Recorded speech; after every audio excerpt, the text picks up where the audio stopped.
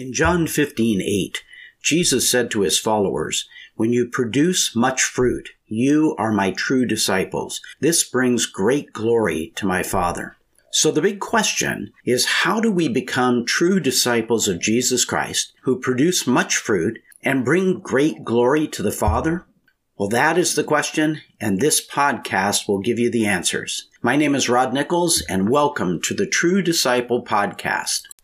Welcome to True Disciple. This is the first in a series of messages on being a true disciple of Jesus Christ. For those of you who don't know me, I'm Rod Nichols, and for the last 20 years I've held a number of ministry roles, including Director of Men's Ministry at a large church. I've planted a couple of churches, been a pastor, senior pastor, associate pastor, a traveling teacher, and I'm also a published author. In this message, and those to come, I'm hoping to help the body of Christ come out from the comfort zone of the church walls and become true disciples of Jesus.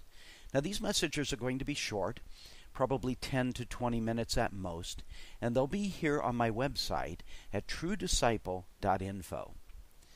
On that site, you're also going to find all kinds of other messages, articles, great resources, so make sure you subscribe to our newsletter list, which is really a notification list, and check back often.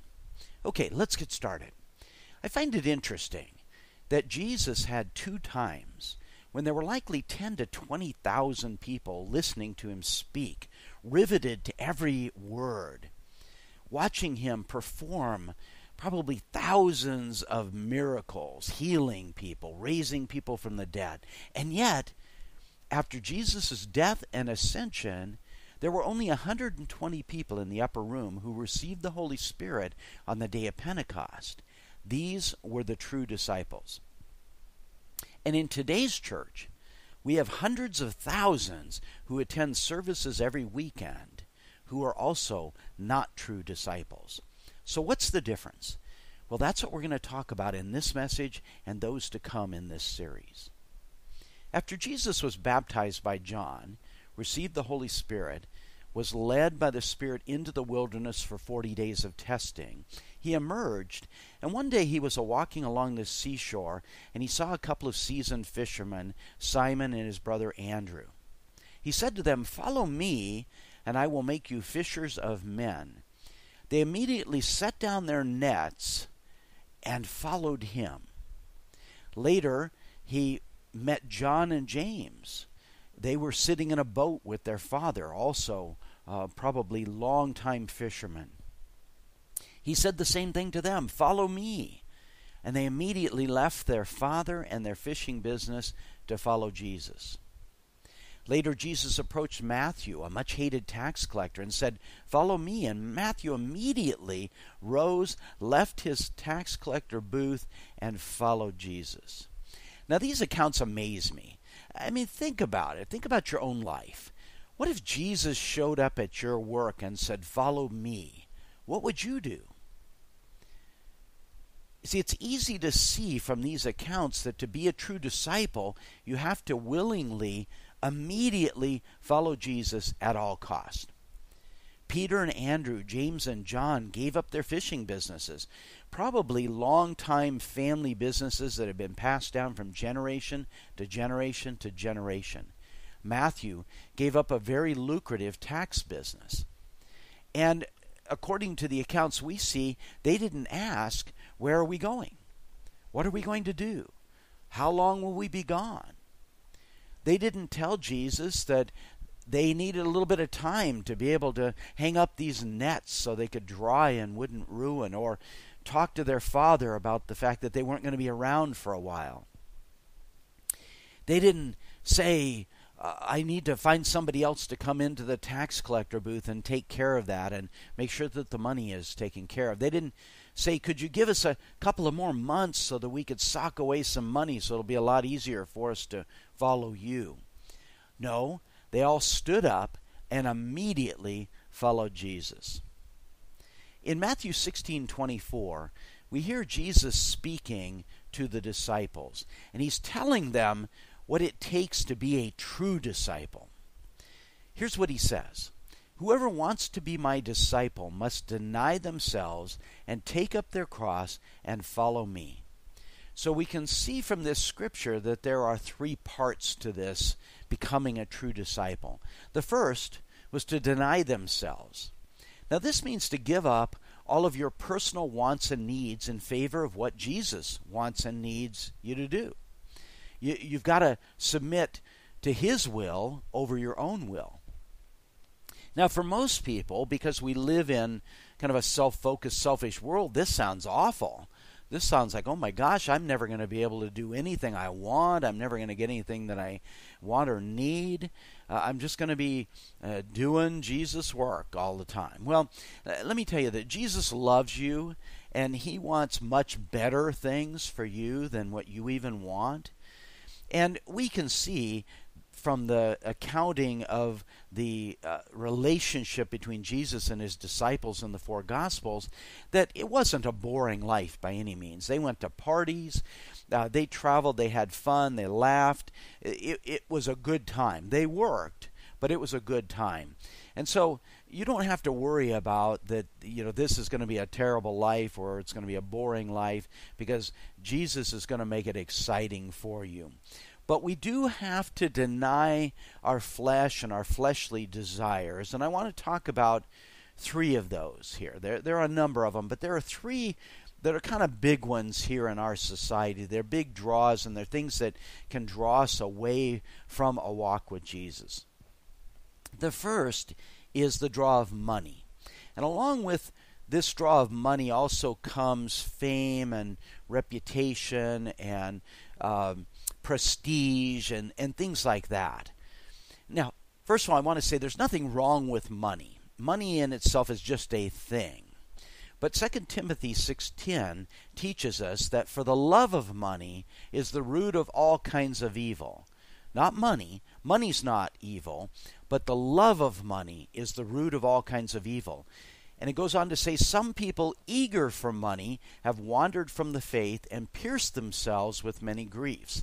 So it's clear to see that Jesus was teaching that through the Apostle Paul in 2 Timothy was teaching that when we are drawn towards money, it pulls us away from our faith in Jesus, and it brings on all kinds of griefs. Now, it's interesting because I think so often people think, to follow Jesus, then we have to be poor. It's holy to be poor. It is, that's the way Jesus and His disciples were. They were poor. But we see contrast to that in the Gospels, in the sense that it says that there were wealthy people who were following and giving into the ministry. We see that Judas Iscariot was the treasurer, and he was stealing from the treasury, and nobody but Jesus seemed to recognize that. So there must have been more than enough money there. So just following Jesus doesn't mean that you're going to be poor. There are many people who are true disciples of Jesus Christ who have money, who have the nice things that money can bring. But the key here is not to allow money to become your focus. Jesus will provide the money according to how you can handle the money. So we can't love money and love Jesus at the same time. We've got to stay focused on Jesus, focused on our love for Jesus, focused on doing His will, not our own, and He will provide for us. Now the second area I want to talk about that is a fleshly desire is sex. Because this has become so prevalent in our society. It's everywhere. Everywhere we go, we see sexual images, and in the movies, on TV, and billboards, and magazines, and so it's a huge draw. And you can't be having sex outside of marriage and be considered as a true disciple. And this includes pornography, because pornography is the looking at images and allowing our fleshly desires to be there, and it's not part of what God designed as far as marriage. Sex was designed to be within a marriage of a man and a woman. It's the only way that it is acceptable to God. That's it. So keep your eyes on Jesus. If you're married, keep your eyes on your spouse, and keep Jesus, keep God at the center of your marriage, and you're going to be in good shape. If you're not married, then as Paul talked about, stay single if you can, but if you are inflamed with sexual desire, then find a spouse and get married. But don't have sex until you are married. Now, the third area is pride. And this is another huge area that can tear you away from Jesus, because you can't seek fame, you can't seek fortune, you can't seek reputation, you can't seek to have everyone know you when you're trying to be a true disciple of Jesus and get them to know Him. That will draw you and them away from Jesus. So make sure, again, that you stay focused on Jesus. Keep your eyes on Jesus, not on yourselves. John the Baptist told his disciples that he must decrease and Jesus must increase. And that's the way it needs to be with us as well. We need to decrease and Jesus needs to increase. Now, the second part of Matthew 16:24 is that we need to pick up our cross daily. Now, the cross always represents sacrifice. Jesus allowed himself to be nailed to a cross so that our sins could be forgiven and we could have right relationship with Father God. That's the type of sacrifice that is expected of a true disciple. Now, don't get me wrong, because you're not going to have to literally be crucified on a cross. But you must crucify your flesh daily. And this goes closely with what we talked about in the last one, in denying ourselves. But it goes into some different areas. Jesus told his disciples to do nothing out of selfish ambition or vain conceit. And yet that's the focus of the world. The focus of the world is self-development and making yourself better and having ambition, selfish ambition, and being vain about your looks and the kind of car you drive and the type of house that you live in, the part of town that you live in, the kind of vacations that you take. But Jesus went on to say to do nothing out of selfish ambition or vain conceit, rather in humility value others above yourselves. He also taught them that if they wanted to be first in the kingdom of God, they must lower themselves to the lowest level servant. And then Jesus modeled this when he washed the disciples' feet.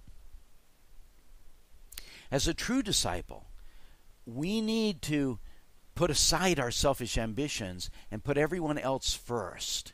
Our family, our friends, our boss, our co-workers, yes, even the bad boss, even the bad co-workers, our neighbors, and anyone else that we come into contact with. We need to wash their feet, not literally. That wasn't what Jesus was teaching his disciples. He wasn't teaching them to run around and wash people's feet. He was teaching themselves to humble themselves, because the servant that was there at the door to wash the feet of the guests when they came in was the lowest of the servants. It's hard for us to grasp these days because we walk around in shoes, we walk around on concrete, but these people walked around in sandals on dirt and muddy roads filled with animal excrement. So you can imagine how dirty, how gnarly, how smelly these feet were that this servant had to clean when the guests came in. And here was Jesus, the Son of God, in the form of a man here on earth, stooping down and washing the disciples' feet, becoming the lowest of servants. And he said to go and do the same thing. Go and be a servant to everyone else. Go into each day looking to serve the wants and needs of others without thought of any personal gain. Finally, part 3 of this scripture is to actually follow Jesus. You see, unlike the true disciples who could see Jesus, those original disciples, we must be led by his word and the Holy Spirit who lives in every believer. And if you are not a believer, if you have not accepted Jesus as your Savior and your Lord, make sure you go to truedisciple.info, or if you're already on the site, look down below the messages on the front page, and you'll find a label that says The Message. And there's a great little video in there that will explain the salvation message and give you an opportunity to receive Jesus as your Savior and make him Lord of your life. Because if you haven't done that, and none of the rest of this really matters, you can't be a true disciple without being born again, without being saved. So as a true believer, you have the Holy Spirit living inside of you, and you need to listen for that still small voice of the Spirit saying, go this way, go that way, stop, stand still, wait, talk to that person over there. Go here, go there. Now, he may call you to do some big things. He may call you to go on a mission trip to some third world country where you could change the lives of thousands of people. Or perhaps he might call you to minister to gang members in the inner city and see many of them saved and transformed. Maybe he wants you to provide food and clothing for those in need, or help the homeless find some sort of shelter.